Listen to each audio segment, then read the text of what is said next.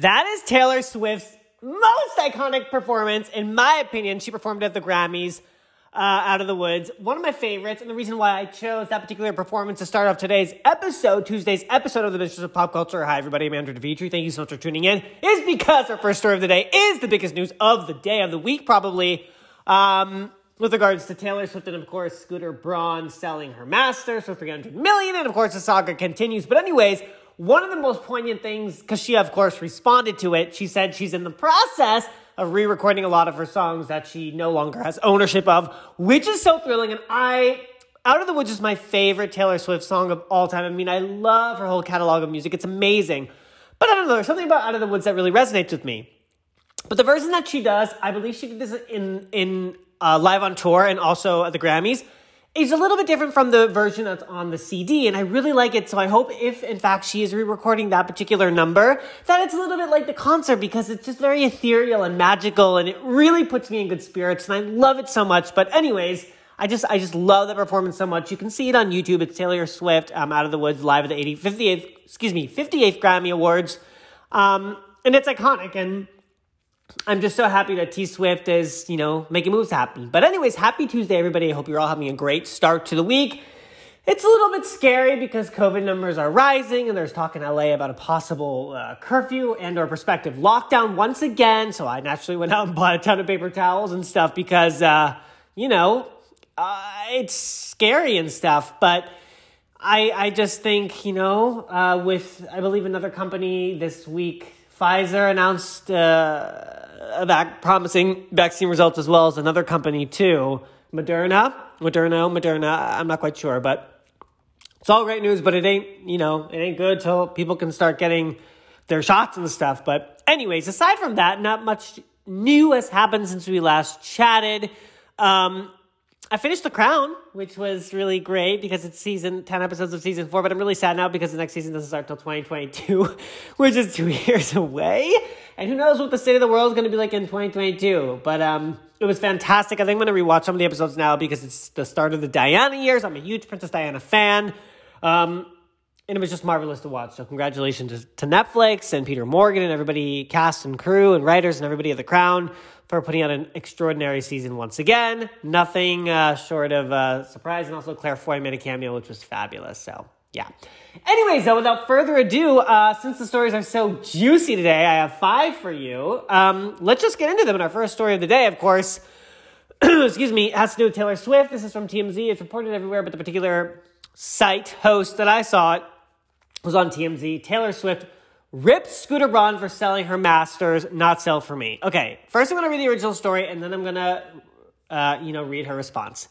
After nearly a year and a half of beefing, Scooter Braun has said goodbye to Taylor Swift's master recordings, unloading it for a pretty penny. Scooter's company, Ithaca Holdings LLC, has reportedly sold the master rights to Taylor's first 6 albums to an unknown investment fund. The buyer reportedly dropped north of $300 million for the deal, which closed a couple of weeks ago. The deal, first reported by Variety, includes Big Machine's client roster, which includes Sheryl Crow, Florida Georgia Line, Thomas Rhett, Rascal Flatts, and the trio formerly known as Lady Antebellum, which I believe they're now known as Lady A. The label will remain under Scooter and Scooter's control. It's unclear if the bad blood between Scooter and Taylor will dissipate, which obviously, since she responded, it will. It won't. There sure is a lot of bad blood. Remember, Scooter's company bought Taylor's old label, Big Machine, back in 2019. June, this of course pissed Taylor off, who ranted against Scooter for snapping up her early catalog, claiming the move blindsided her and stripped her of her life's work. Taylor, whose deal with Big Machine expired in 2018, she also accused Scooter of being an industry punk. And when she tried to sing her songs at last year's American Music Awards, Taylor claimed Scooter and Scott were blocking her. But anyways, so the big news is that she responded. Taylor's ripping Scooter, for selling her masters, says they, quote, were not for sale for me. Okay, I'm going to read her. Taylor just opened up on the scale in a lengthy social media post, and she didn't have a lot of good things to say about Scooter, the sale, or the process. And here I'm going to read it to you, and then we'll dissect. But this is very juicy. This is very dramatic. Okay.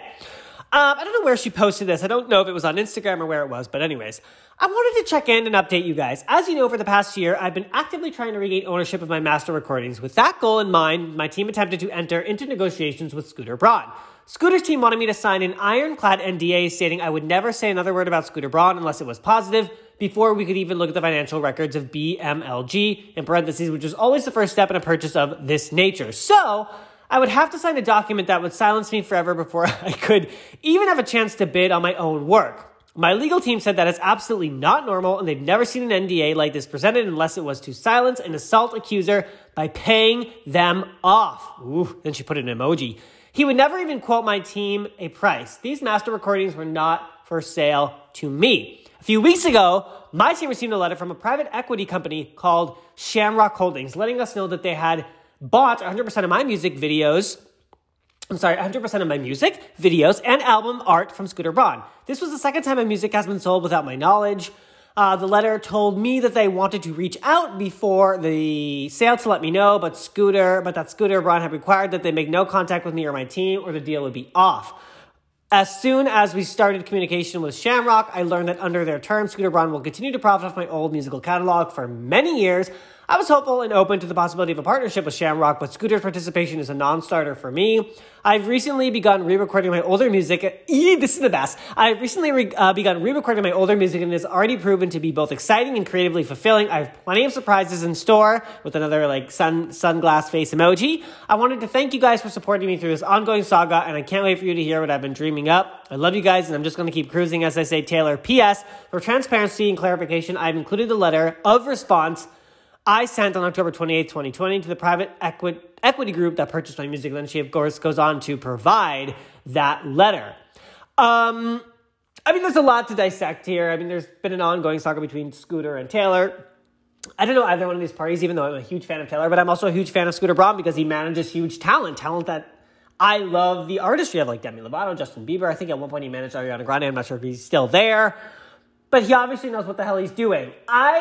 I know that there's bad blood, literally, between these two parties, and it sucks, and I'm sure they'll never sit down and break bread together, but I do think, I always see both sides of every situation. I understand why Taylor is so pissed. She's every right to be, and Scooter's probably, I'm almost certain that Scooter knew that there would be a rebuttal post this sale. He knew probably Taylor would find out and, post something publicly, which I totally understand. So I wonder how we go from here resolving this. I'm sure Taylor Swift has $300 million in her bank account. She's a massively successful pop star, country star, music star, sensation, global icon.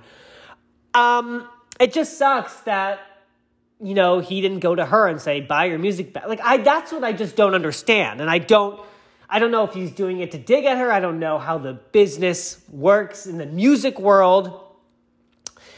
I don't know why he sold her music in general. I don't know if he needed the money. I remember earlier, a couple months ago or last year or something, Taylor had mentioned that he needed the money. They were strapped for cash or something along those lines, allegedly. I don't know the specificity of it all. All I know is that I'm really excited that Taylor is re-recording her old music. I love her old music, the music that literally I essentially grew up with in my formative years of high school and then college. It's going to be so great. It's going to be like reliving my youth. So all I can say is I hope Taylor Swift, out of this whole thing, gets what she wants, gets her life's work, has ownership over it, doesn't have to spend too much money literally buying back herself. And I just hope that Scooter goes off and does his thing and Taylor goes off and does her thing because we're living in very tumultuous times already. I don't think we need any added stress here. And again, I don't think these two will ever sit down and break bread together, but I do think that there is a way. Where there's a will, there's a way. And I really hope they both have the willpower to make something happen where they can come to terms with a deal or something, but I'm sure it's not going to happen. But I'm sure more updates will come out.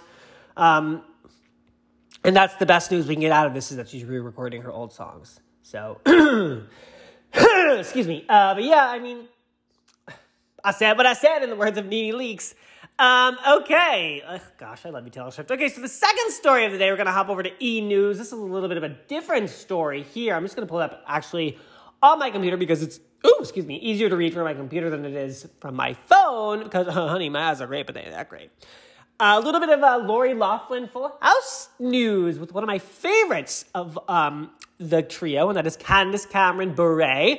Funny story, or a great story about Candace Cameron Bure, who played DJ Tanner on Full House, and of course Fuller House. My best friend was on Fuller House on Netflix on an episode, and I'm a huge Candace Candace Cameron Bure fan, not only because Kirk Cameron was on Growing Pains, one of my favorite shows of all time, but because she was on The View, and I love The View. So he pulled a page from his script and had her autograph it, and I have it. And it's literally one of my most prized possessions, aside from something, a few things I hold, real sentimental value to myself. But anyways, okay, this is some me news. Candace Cameron Bure shares note she received from Lori Loughlin. I'm so sorry, you guys, that's hurting your ears. I just had dinner. I had Brussels sprouts and pasta with marinara. So delicious. Candace Cameron Bure shares note she received from Lori Loughlin after Fuller House finale taping. Fuller House fans are finally getting to see how Lori Loughlin said goodbye to her castmates. The actress who played Aunt Becky on the original Full House and on the reboot exited partway through the filming of Fuller House Season 5 amidst her involvement in the infamous college admissions scandal. We all know, of course, now Lori Loughlin is behind bars and Felicity Huffman is done. Did her community service, and she's, hopefully living her best life with her gorgeous husband, William H. Macy, and their two fabulous daughters, and hopefully not on Wisteria Lane. But anyways, on Sunday, November 15th, Fuller House actress Candace Cameron Bure revealed a note signed by Lori along with a bouquet of pink roses. The 56-year-old appeared to write Candace to congratulate her after the series finale, which was taped following her own departure. It read, quote, "Dearest Candace, congratulations on a great one. Have a fabulous last week. I love you and miss you." Candace portrayed DJ Tanner Fuller from 2016 to 2020. Though Lori last appeared on the reboot in 2018, Candace posted several behind-the-scenes moments to celebrate the one-year anniversary of wrapping Fuller House. She wrote on Instagram, quote, "1 year ago today, we said our final goodbyes to Fuller House.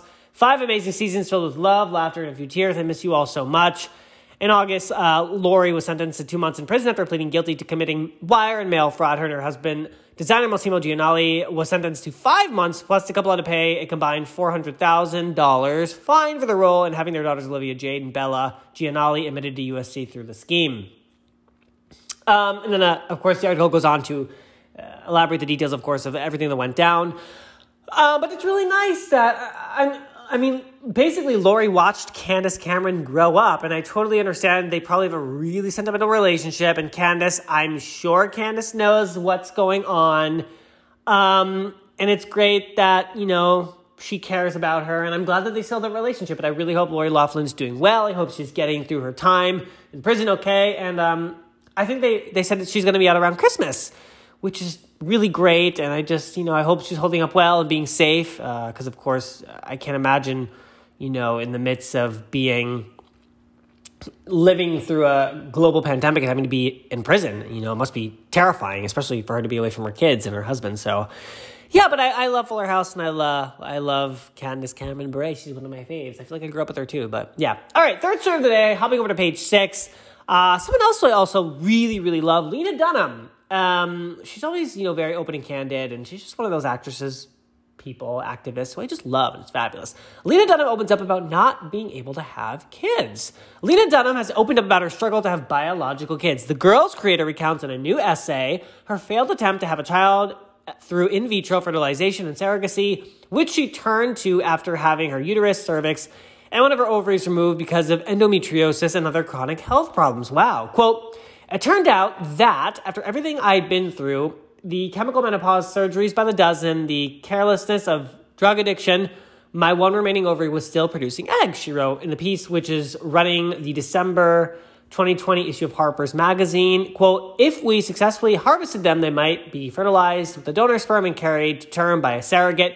The actress, who had gone to rehab after becoming addicted to opioids following her hysterectomy, finally had hoped that she'd be able to welcome her own child into the world, only to be disappointed again. Quote, "I learned that none of my eggs were viable on Memorial Day in the midst of a global pandemic," she wrote. "When the doctor spoke my name with that sympathetic downturn, the apologetic doctor voice I have come to know so well, my face crumbled in apprehension. The doctor told Dunham that 5 of her 6 eggs were unable to be fertilized, and the 6th had chromosomal issues, meaning that all the eggs had failed to fertilize. Quote, "I was wiping my eyes and thanking him again and again," she wrote. "In my head, I was already telling my parents the only comfort for this failure of biology was biology, the inherent understanding of the people who made me." The 34-year-old actress said she had always dreamed of having a child, but her body, the article skipped down here. but her body would never allow it. When I was a little girl, I had already made every egg I was going to have. She wrote, they were inside me destined to fail. I just didn't know it yet. I was a cocky woman to be sure that I would have what I want because I wanted it, because I have always gotten it, because the world told me it was mine to take. That's devastating, and I can't even imagine that feeling. I mean, I'm obviously a male, so I can't give birth. But, I will throw out a suggestion. I was adopted, and I think I'm sure she's thought of it, but there's so many amazing, loving kids out there that need homes, and just because you can't carry a child doesn't mean there's not a child out there that literally would basically be your own. I'm just throwing it out there, but I'm sure she knows that. But yeah, it's really great that she's so open and candid about her struggles and everything, and I think people who use their platform to inform and use their celebrity for good is always great. So I'm so sorry she's going through all of this, but the world works in mysterious ways, and I'm one of those people who believes that everything happens for a reason. So I hope that through all this adversity, something great comes her way, and she gets the bebe, or a child, of her dreams. First story of the day, a little bit of a Kardashian story. Scott Disick, this is from TMZ. I got a thing for daughters of famous folks. Hits the beach with 19-year-old Amelia Hamlin, of course, daughter of the Queen of Beverly Hills Housewives, Lisa Rinna. Scott Disick can't stay single for very long, and oh my gosh, her daughter's gorgeous, but that makes sense because Lisa Rinna's gorgeous too. And her other sister, I believe, are Amelia and what's her other daughter's name? Amelia and Delilah. They're gorgeous girls. They're like the Hadids. Let me start this article again. Scott Disick can't stay single for very long. In his latest flings with a 19-year-old with some very famous parents. Disick and Amelia Hamlin, daughter of Lisa Rinna and Harry Hamlin, were arm on shoulder Monday in Malibu. The two recently hung out at a Halloween party, so it appears things have gotten way past the friend zone. Uh-oh, you guys, I feel like I'm going to sneeze. Sorry. Nope. False alarm. As you know, 37-year-old Disick recently split with 22-year-old Sophia Richie after dating for 3 years. Sophia's dad, of course, is none other than Lionel Richie, so more famous parents. I know that some people have taken issue, by the way, sorry to interrupt, with the age difference and Scott being 37 and him, being interested in younger women. But here's the thing. The young women that he's dating are of age, and I'm sure part of it is being enthralled that he's Scott Disick, and he's a very handsome man. But, I guess love has no age number or whatever that saying is. Anyways, Scott and Kourtney Kardashian, with whom he shares 3 kids, recently took a few trips together, but we're told the two were strictly co-parenting and having fun together as friends. Disick had a brief stint in rehab this year. The word was he was dealing with some lingering emotional traumas, including his parents' death. TMZ broke the story. He checked out early after a photo of him inside the facility was leaked to a media outlet. Yeah, that was horrible. Yeah, they're walking the beach, and they look gorgeous. Scott's so cute. Did you hear that little frog in my throat? Scott Disick, not only does he kind of look like Leonardo DiCaprio, but it's like Leo has a thing for these younger, beautiful models, and, I guess Scott Disick does too. But hey, when you're handsome, very wealthy, and part of literally the most famous family in the United States, I guess you can date who you want. So, yeah, Lisa Rinna's daughter, obviously Lisa Rinna is hot right now because she's on Housewives, and she's literally probably one of my favorites. So, yeah, I hope they have a successful fling or relationship or whatever it turns into. They could just be having fun. Nothing wrong with that. Everybody loves a little bit of fun. And now we're going to bring ourselves to our final story of the day, because it is literally it is basically 2005, 2006 again. This is from E! News, and I don't know if you guys remember the story hold on, I'm going to sniffle really quick, so I'm going to pause, hold on. Sorry, I have a little bit of allergies because I was around a dog today that wasn't my dog, and my dog is a hypoallergenic dog, but the dog I was around today was not a hypoallergenic dog, so I'm a little bit, if my voice sounds a little bit like clogged up. Isaiah Washington reignites Grey's Anatomy drama by calling out Katherine Heigl on Twitter. If you guys don't remember, Isaiah Washington was let go from the show after allegedly calling his co-star, TR Knight, a word that I will not ever say, but it was a very derogatory word for a gay man.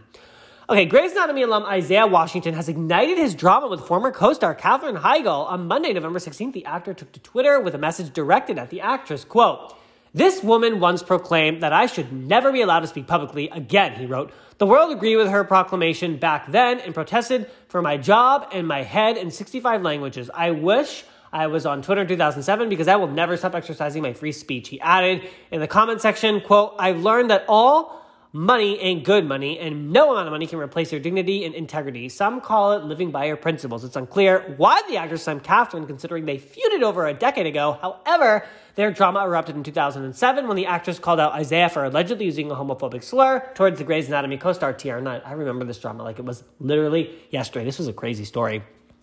But of course, Shonda Rhimes, having none of that bigotry on her set.